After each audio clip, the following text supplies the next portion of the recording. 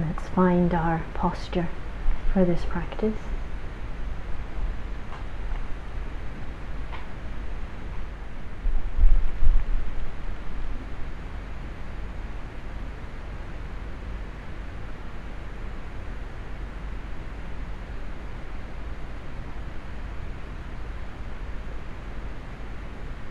And making any adjustments that are needed or helpful so that the body feels as supported, stable, steady and balanced as possible.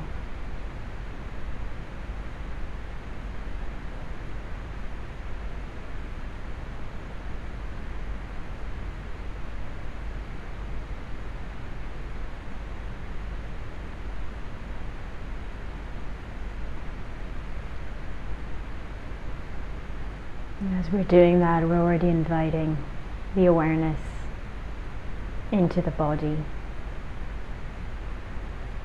and the attuning to the body.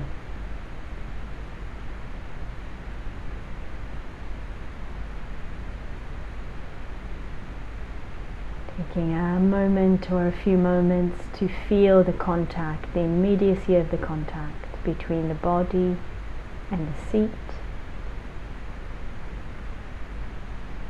the body and the ground.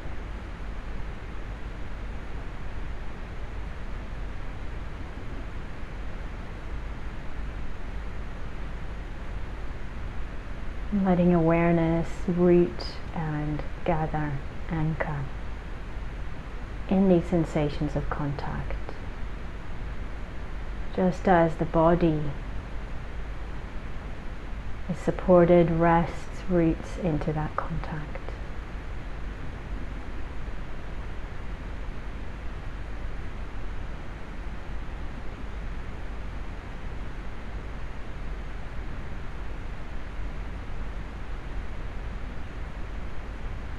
And from that rootedness, from that support, the sense of the body resting into the support, inviting awareness to gently open and spread through the body space.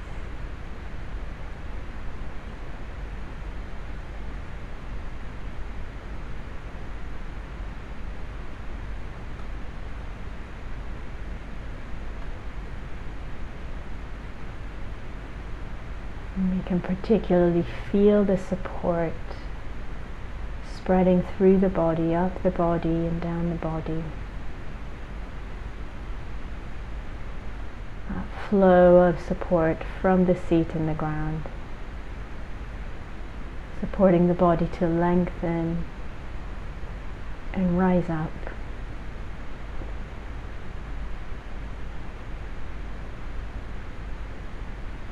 And also to open and soften.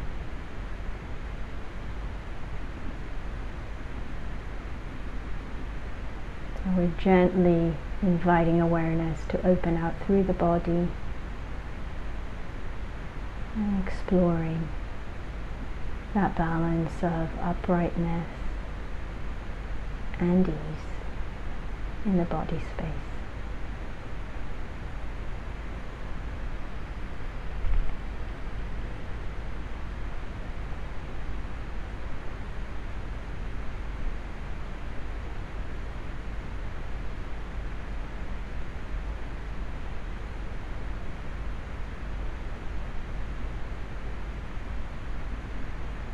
And with that movement up, the lengthening of the body, you feel the strength and support at the back of the body.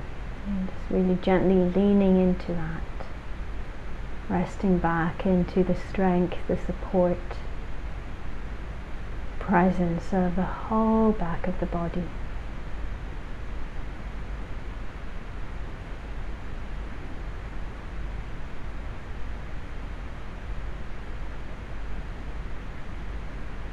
And we can also feel and open to the softness, the openness of the front of the body.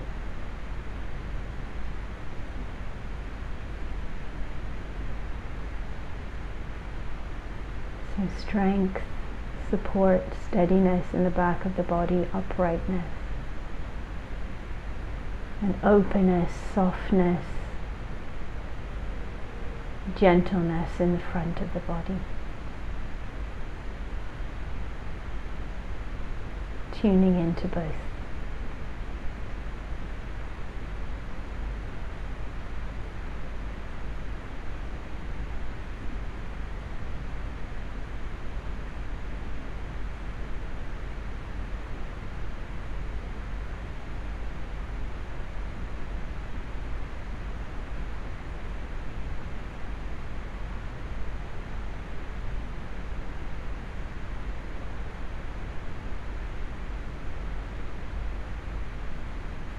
Strong back and soft front, connecting us to our humanity, both our strength and our fragility and vulnerability.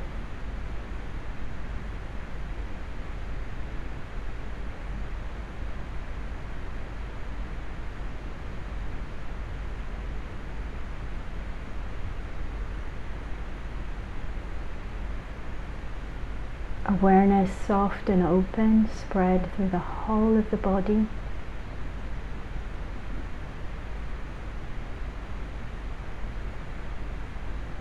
And the breath flowing through the whole space of the body, moving through the whole space of the body. Softening and opening the body space with the breathing or with awareness.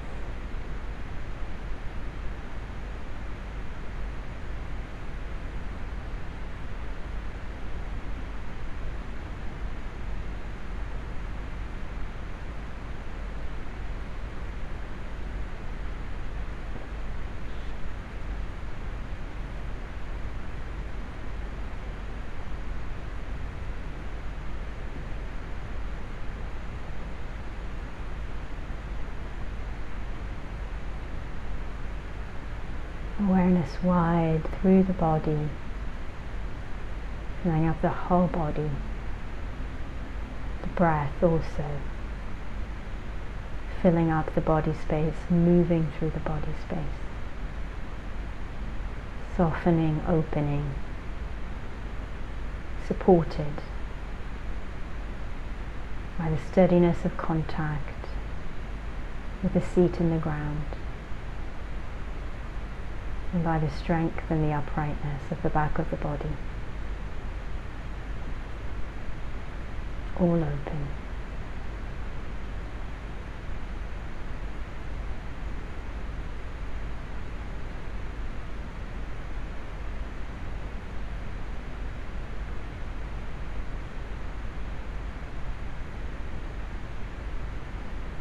I'd like to invite you now to bring into awareness, invite into awareness someone whom you care about,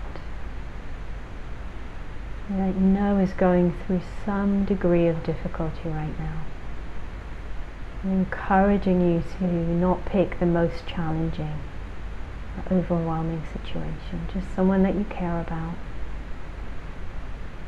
And you know they're going through some difficulty right now, some challenge. We're just going to open the space and invite someone to arise into the space of awareness. So no need to rush. Just take your time, see who arises, see who comes into the space.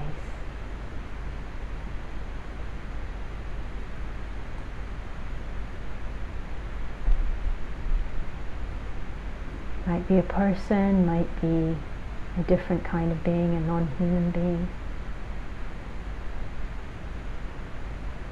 Just opening and holding them in awareness. Might be an actual visual image of that person or being. Might be just a sense of them. Allowing it to arise. Holding them in the space of awareness, softening and opening with their presence. And really finding your pace with this. Going slowly.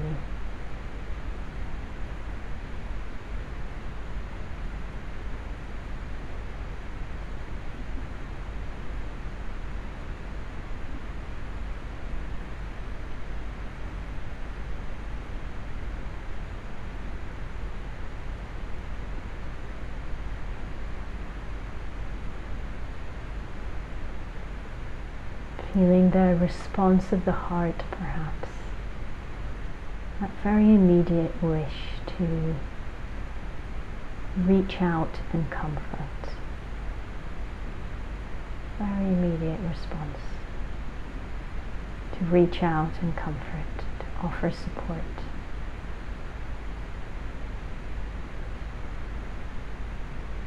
And let that flow. Allow that flow to happen. That wish to comfort, to bring care. Let it flow towards, around the other being. Let it fill and saturate the space of awareness. Whole space of awareness, tender, caring, compassionate.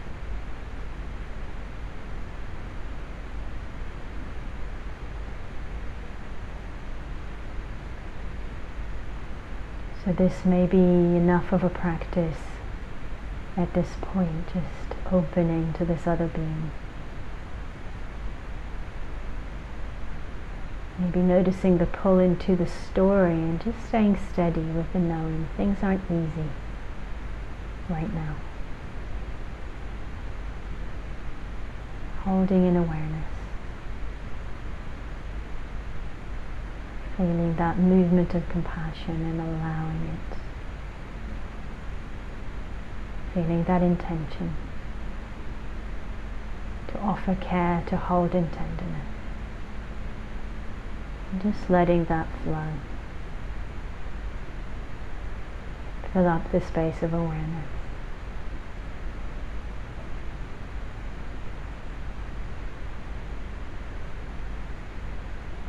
Hold the other being in that intention, in that movement of compassion and care.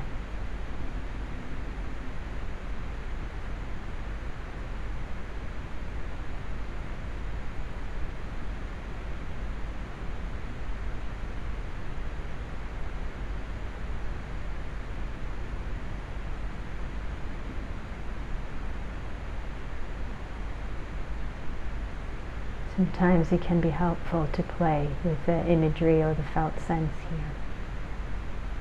As if you're bathing, awareness is bathed in compassion, and this other person or being held in awareness, also bathed in compassion, held in tenderness, cocooned in care.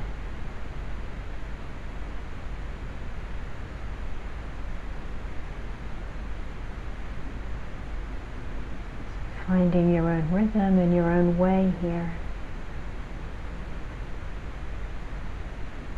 Sometimes we need more detail, sometimes less. What supports that intention of compassion?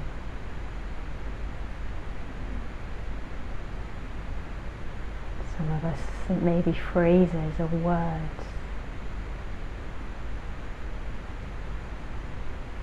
May you be held in tenderness. May you be supported. May your suffering ease.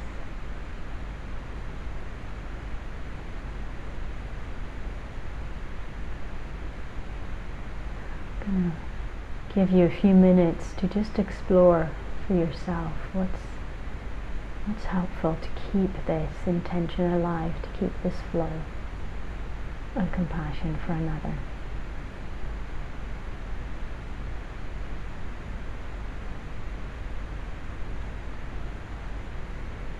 As much as possible, feeling that space of compassion in you, within awareness, within the field of your own body.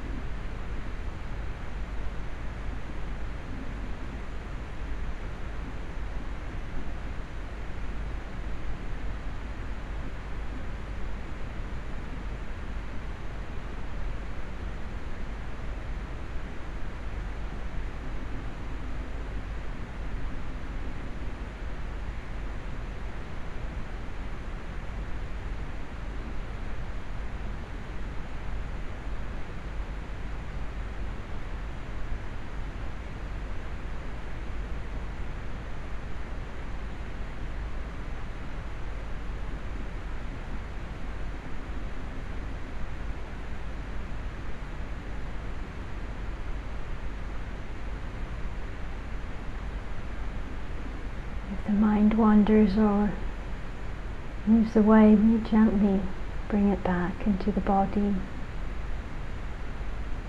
Tune into awareness in the body again, wide and open and soft.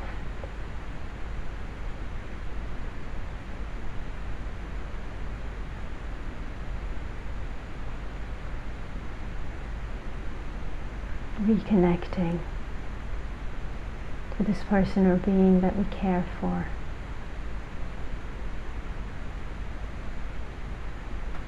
And to compassion as it arises as an intention or a feeling in us. And we know that there's some difficulty or challenge in their lives.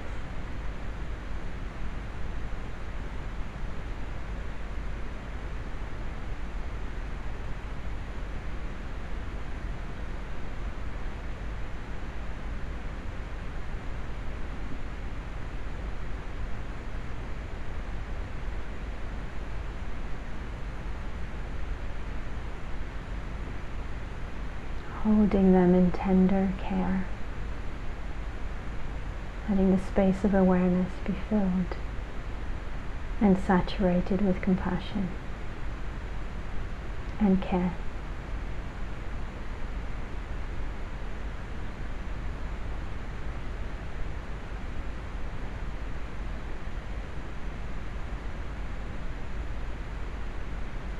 And keeping this person or being in awareness, just gently expanding our field to include others who are facing a similar situation, similar challenge or difficulty as our friend or loved one.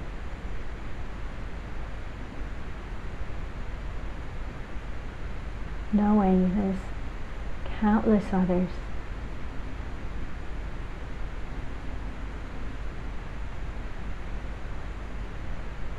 who are going through something very similar. And we don't need to know them.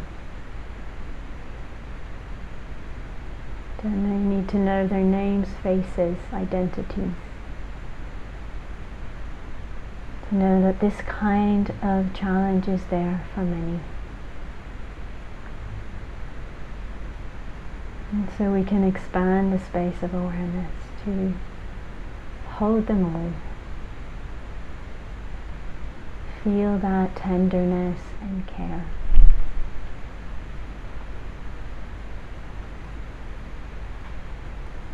To soften and to open, and to allow the flow of compassion to move through us, to fill the space of awareness, to bathe the space of awareness in our own body, and to bathe all these other beings in tenderness and care and compassion, holding and surrounding.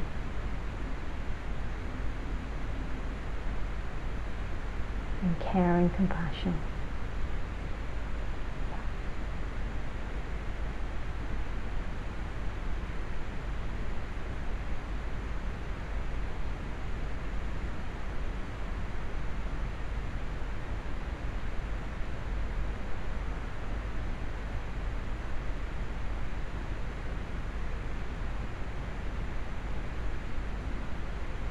And again, if the phrases are helpful, we can use phrases or sentences.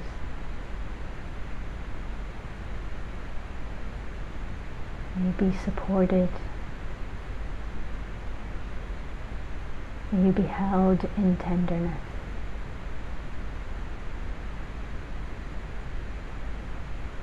May your suffering ease and diminish.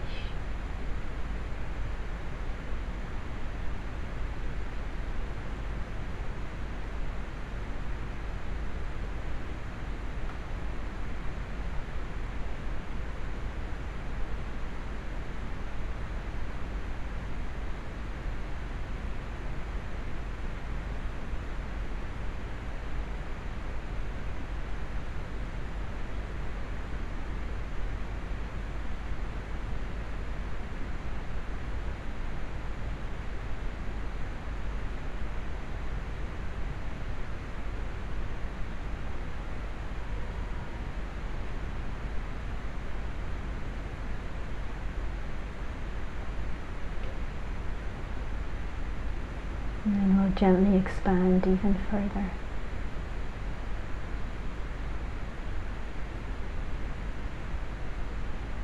Opening out this space of compassionate awareness.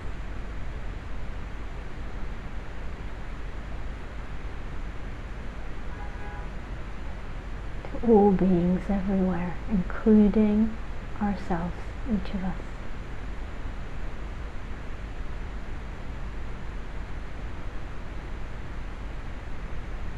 Holding all of us in awareness.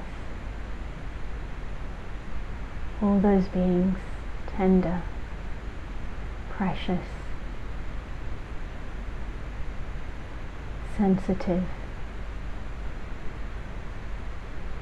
all vulnerable in our aliveness.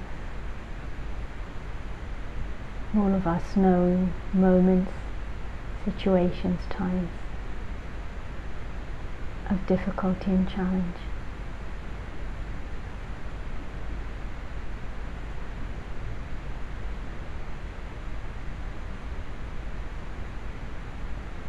Opening and expanding that field of awareness, holding all beings, including ourselves, in tenderness and care.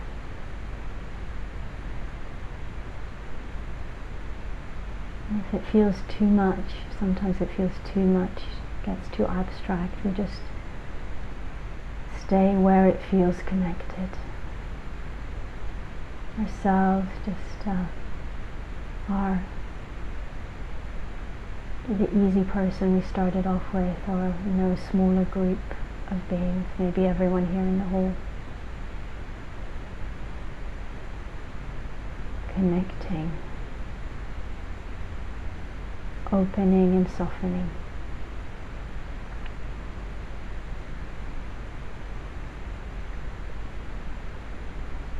Holding in tenderness and care. Letting compassion fill the space of awareness, permeate and suffuse the space of awareness.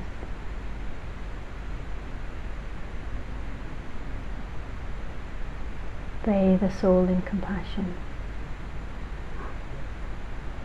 in care.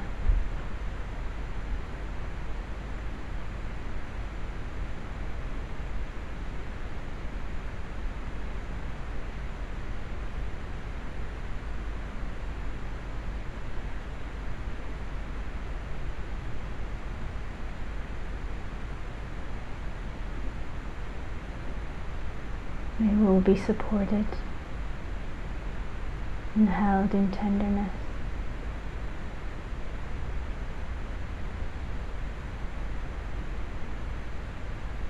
May we find ease with the challenges and difficulties of our lives.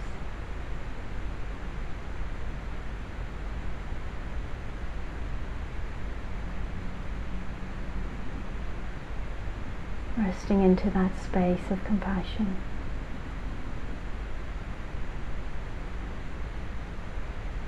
Softening into that space of compassion.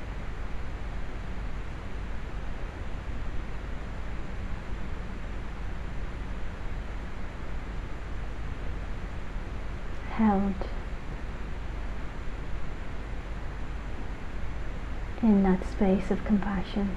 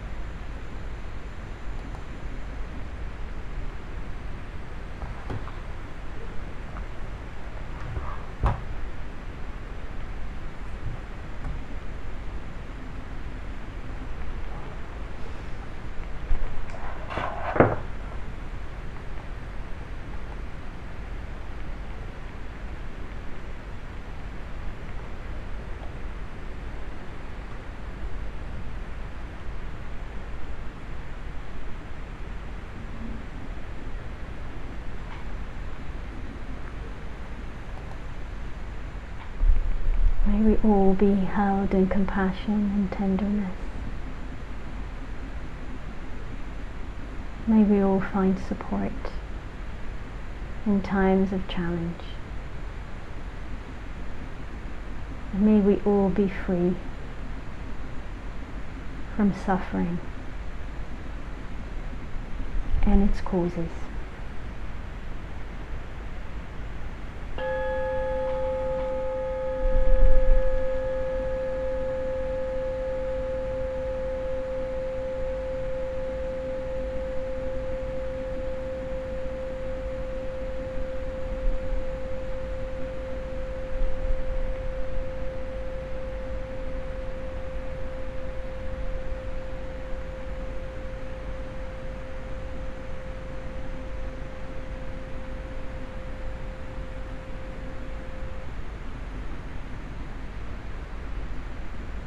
So please take your time to transition from the practice. No rush. Don't need to stop at all if you wish to carry on practicing.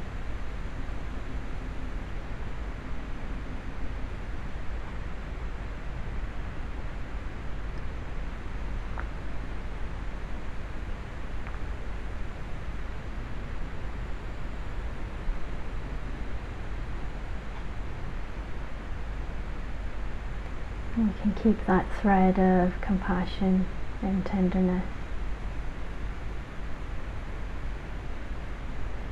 as we transition, when we transition, as we maybe open the eyes or move the body.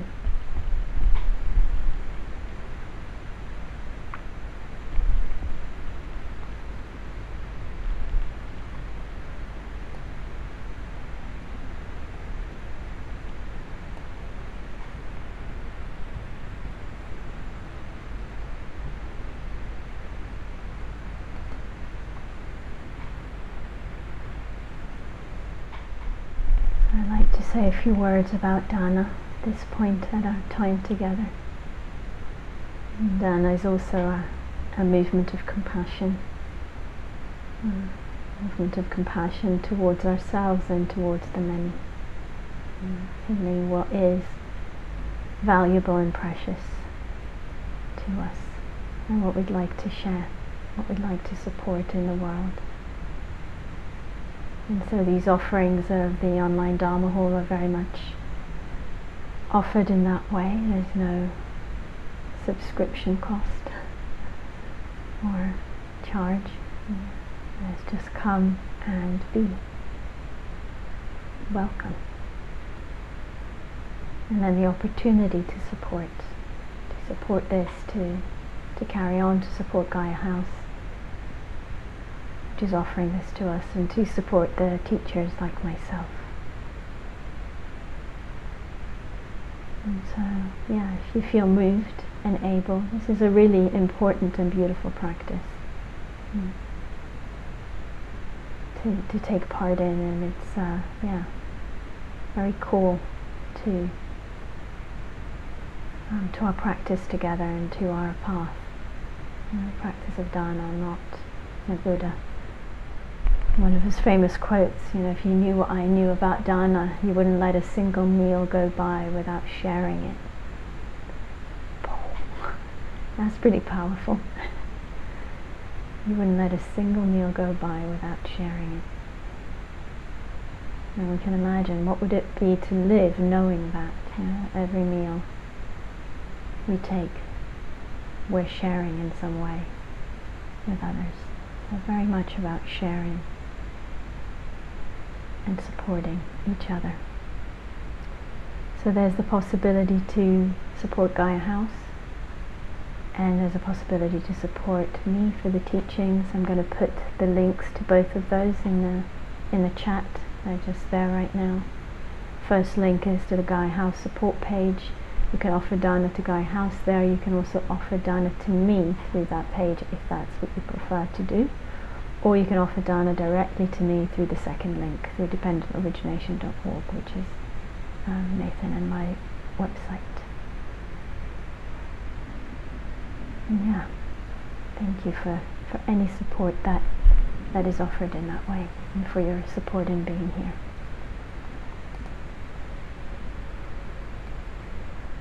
So I'd like to offer some reflections on the practice that we just did.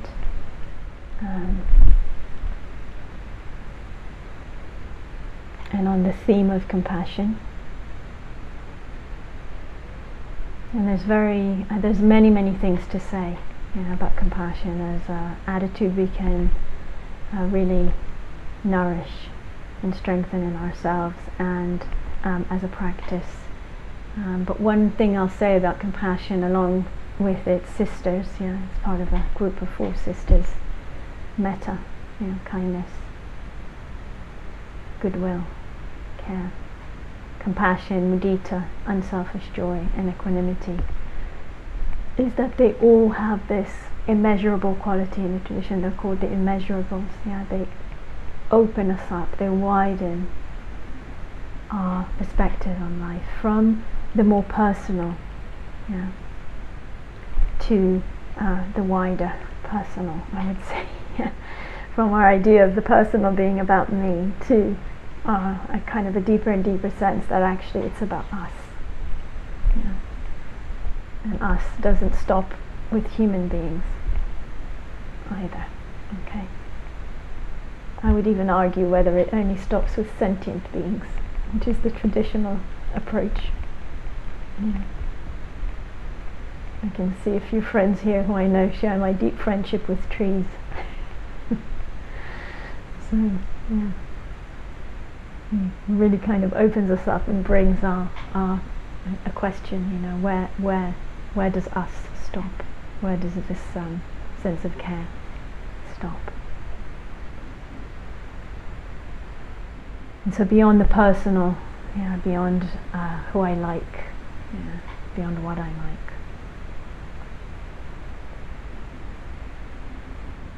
Beyond a sense of a more separate, sense of a separate and seemingly independent self, to one that is much wider and more open. And I also really like this sense of calling the Brahma Viharas, these 4 sisters, calling them immeasurable, because I find that they're also immeasurable because they're always applicable. Like, just, I dare you, show me a situation where compassion isn't relevant. Yeah. It might be compassion, to yourself, it might be compassion to another. Yeah. But it's always relevant, always applicable. And so we can both kind of tune in, get to know compassion as it arises naturally, and we can also cultivate it intentionally. Something that we practice, something that we train in. And in the suttas, in the Buddhist texts, there's 2 different words in Pali that get translated as compassion, into English as compassion, and this is quite significant. One of the words, which actually appears more frequently in Pali's anukampa, and it actually is closer in meaning to empathy than what we would call compassion. So it literally means the quivering of the heart, the quivering of the heart in response to another's suffering. Literally means that. So that sense of empathy, that capacity to feel with another. The second word, karuna, also translated as compassion, includes this capacity for empathy, feeling suffering of another, but it comes with, it actually has an active component in the word. Kara is action in the karuna. So it comes with that movement, that intention that we touched on in this meditation just now, that intention to comfort, that wish to alleviate suffering, to act. So it's quite an active form of compassion. And I just want to say both these aspects are important. I differentiate between them because I feel like that differentiation is really helpful and, again, really interesting. The Buddhist texts did this over 2,000 years ago, and psychological research today also makes this distinction between compassion and empathy. You just haven't gotten the language straight, so they're often used interchangeably. It can be quite difficult. I've read articles which are trying to make order in that. What do you mean? Anyway, so both really important. Our capacity to feel empathy, to open, and to stay steady with the challenges and the difficulties and the pain and the suffering in life. Whether it's happening in here or it's happening for someone else. And our availability to feel that movement that wants to alleviate, that feels that hand that reaches out, which comes also, or can be supported by, a confidence that we have the capacity to do that. Or another way of saying it, that what we do matters, that it has meaning.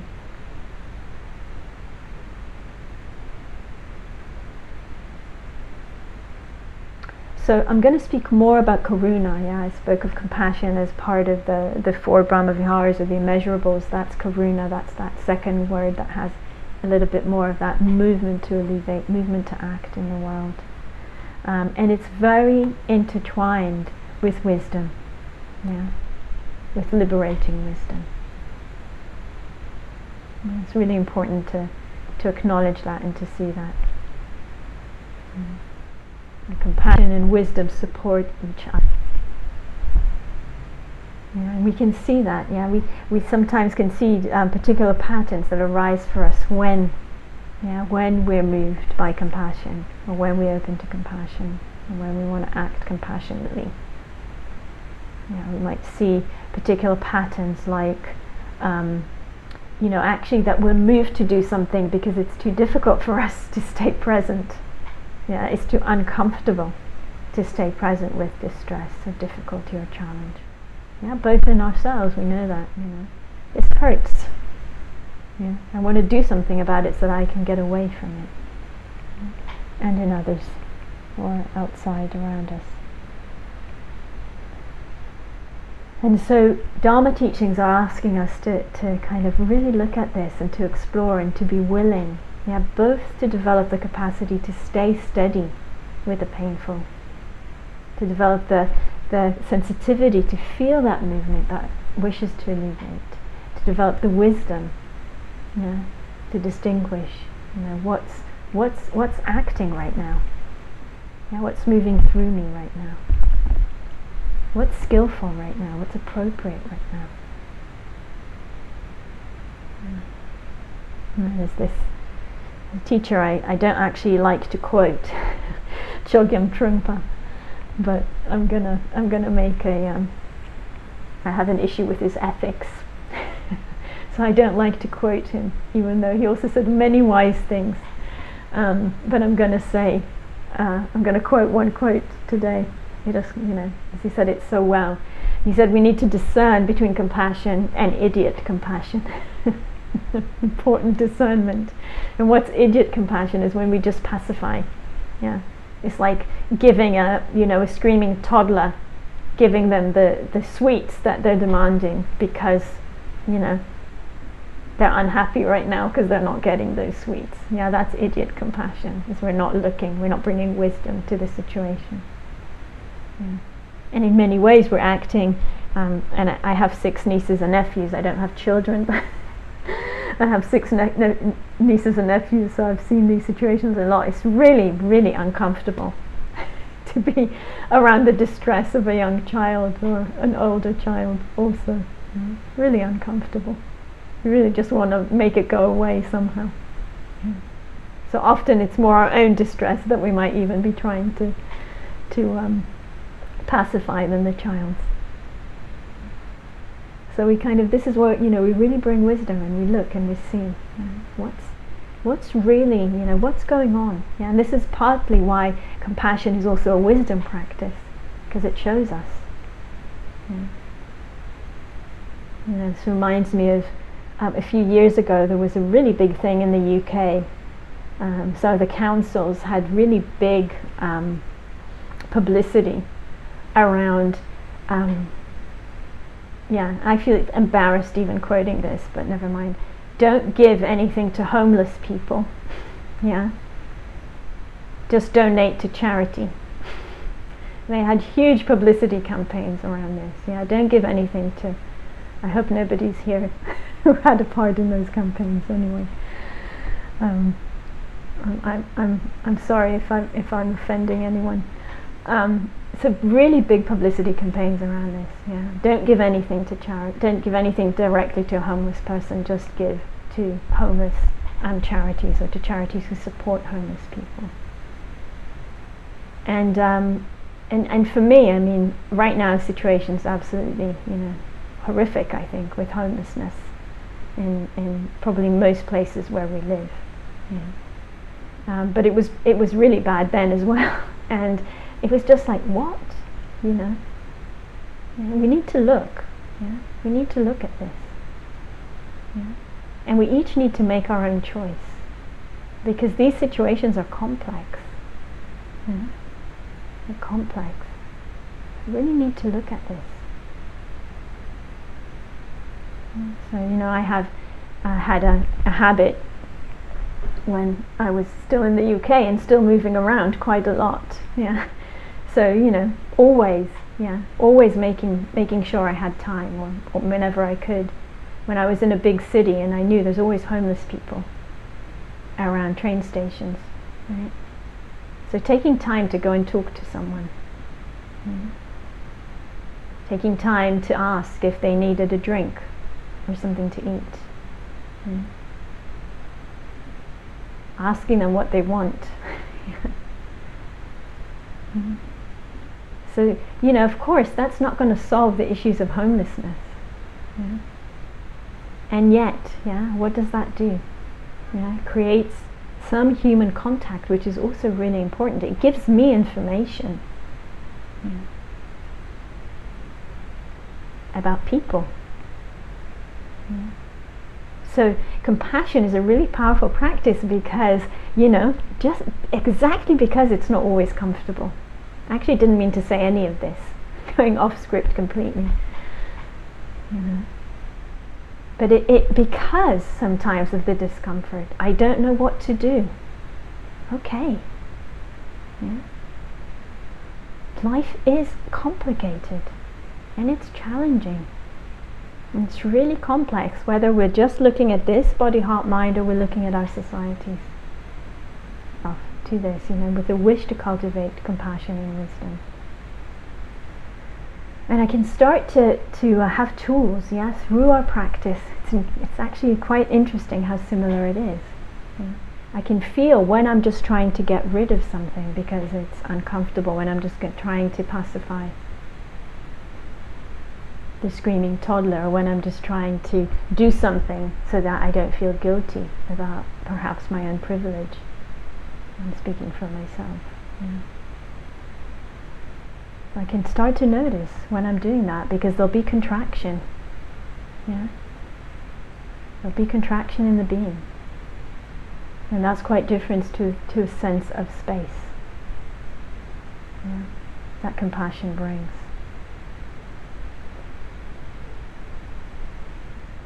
So we can feel that, we can get to know, what's fueling this? Is there wisdom and compassion here? Or is there something else? Am I willing to meet the discomfort of not knowing? Am I willing to meet the discomfort of what's painful? So that I can learn, so I can transform. Am I willing to take chances to do what feels right? To do what feels right, to reach out, to care.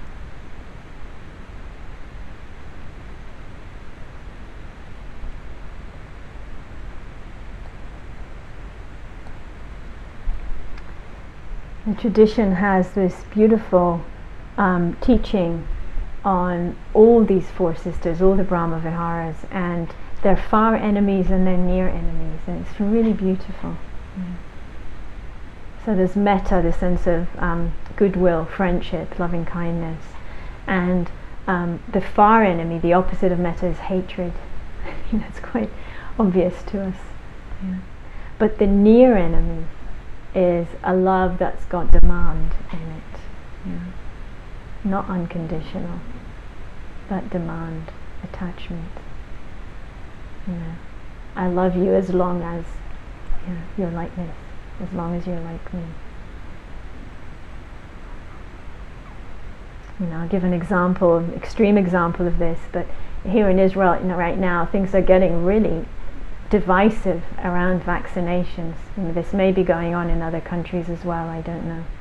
But they're getting really divisive, and people are actually saying, I can't feel metta, I can't feel friendship towards people who are getting vaccinated, or to people who are refusing to get vaccinated. It's that divisive. And we can see that's not healthy. It's just a different view. So being so attached, you need to be, and this is friends even, families, you need to be like me. For there to be love. So the far enemy of compassion, the polar opposite of compassion, is cruelty. And the near enemy, this is really interesting, is pity. Yeah. The differentiation between compassion and pity. Compassion connects. Yeah. And pity, the word pity here, the meaning is in the sense of separation. I feel sorry for you. That sense of separation, of keeping at bay. Yeah. Just go back to the example of a homeless person. I'm just going to give you some money, but I'm not going to look at you. So that sense of separation.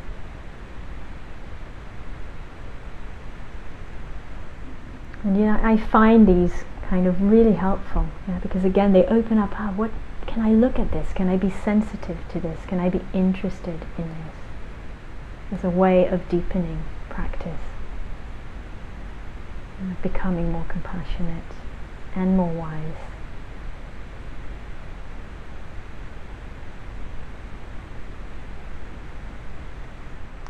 And one of the things that we may find really surprising about compassion, often we have this image of compassion fatigue, and we can get overwhelmed. Actually, some of the psychological research nowadays, just really recent, when they're trying to make a clear distinction between compassion and empathy, and the distinction is you can have empathy fatigue, but you can't actually have compassion fatigue. Because compassion comes with wisdom. And so it's not compassion fatigue that we experience. It's when we, empathy fatigue would be when we identify with the suffering of another to such a degree that we ourselves get overwhelmed. But compassion always includes, just like we did in the practice now, includes compassion for ourselves. If we're practicing compassion, we ourselves, this body, heart and mind is the vehicle for the compassion. And if we're open to it, it gets nourished in itself. And of course the wisdom will come in here and will still say, okay, there's still discernment. There's still how much, when, yes. Where does the compassion need to be focused right now? When do I need to step back to replenish? That's all compassion and wisdom together. Because I see my own body, heart and mind as a vehicle for compassion. It's there to serve, and so it needs to also be looked after. Can't deplete it. And so compassion brings well-being. It's actually a practice of well-being. At a very deep level, it's nourishing.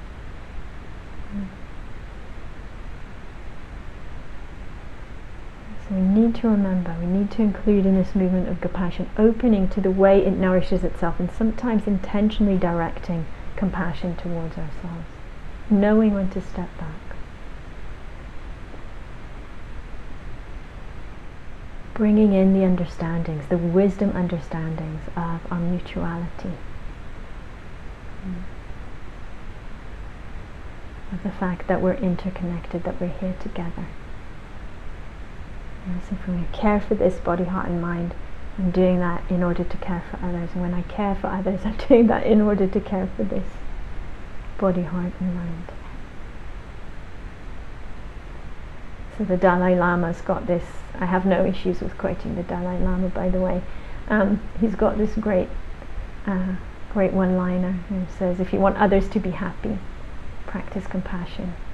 And if you want to be happy, practice compassion. And somehow, he's someone that I feel is really trustworthy about happiness. It just radiates from him. And so it's that sense of there's well-being there, and part of our journey, part of our path is to uncover that. Not to say, okay, the Dalai Lama says it, therefore I should do it. But to explore. To explore for ourselves, to explore in our own experience. How do we nourish this? For some of us, a huge part of the journey is self-compassion. Really big part. You know? Often, like, how do we even do that in our culture? For so many of us, it's such a unknown territory. How do I even do that? That's a great question. Can we bring interest? Can we explore? Can we find ways? See what works?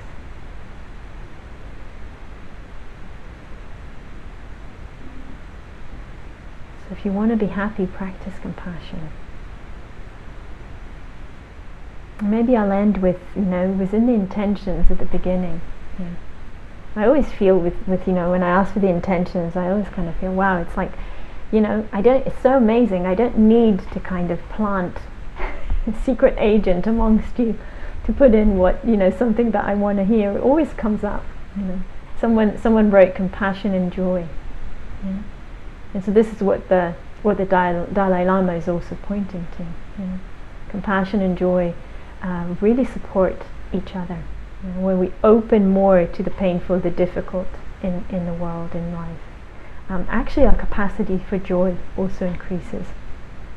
And when we open more to joy, to appreciation, to gratitude, our capacity to be with the difficult, to stay sensitive and steady with the challenging also grows.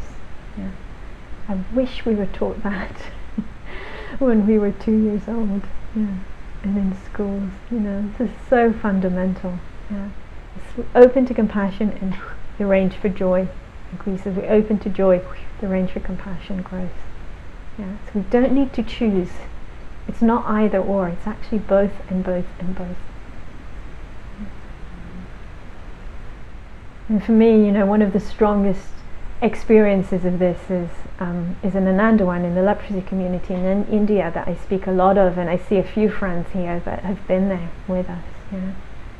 And it's so alive there. The founder, Baba Amte, used to call it a rainbow in tears.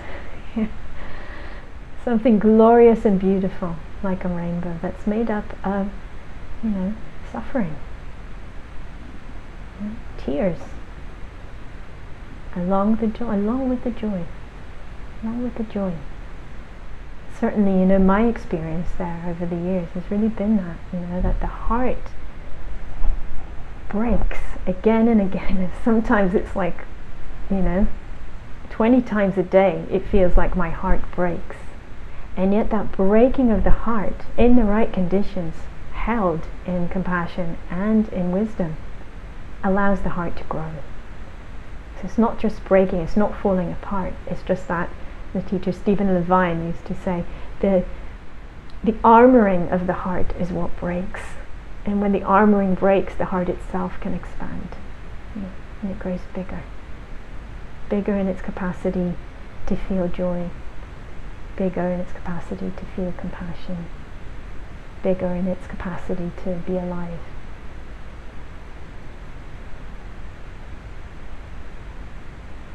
So yeah, that's what I wanted to say.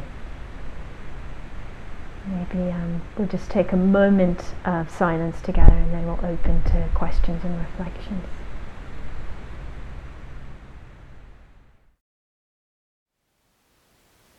Thank you for listening. To learn how you can support the teachers and Dharma Seed, please visit dharmaseed.org/donate.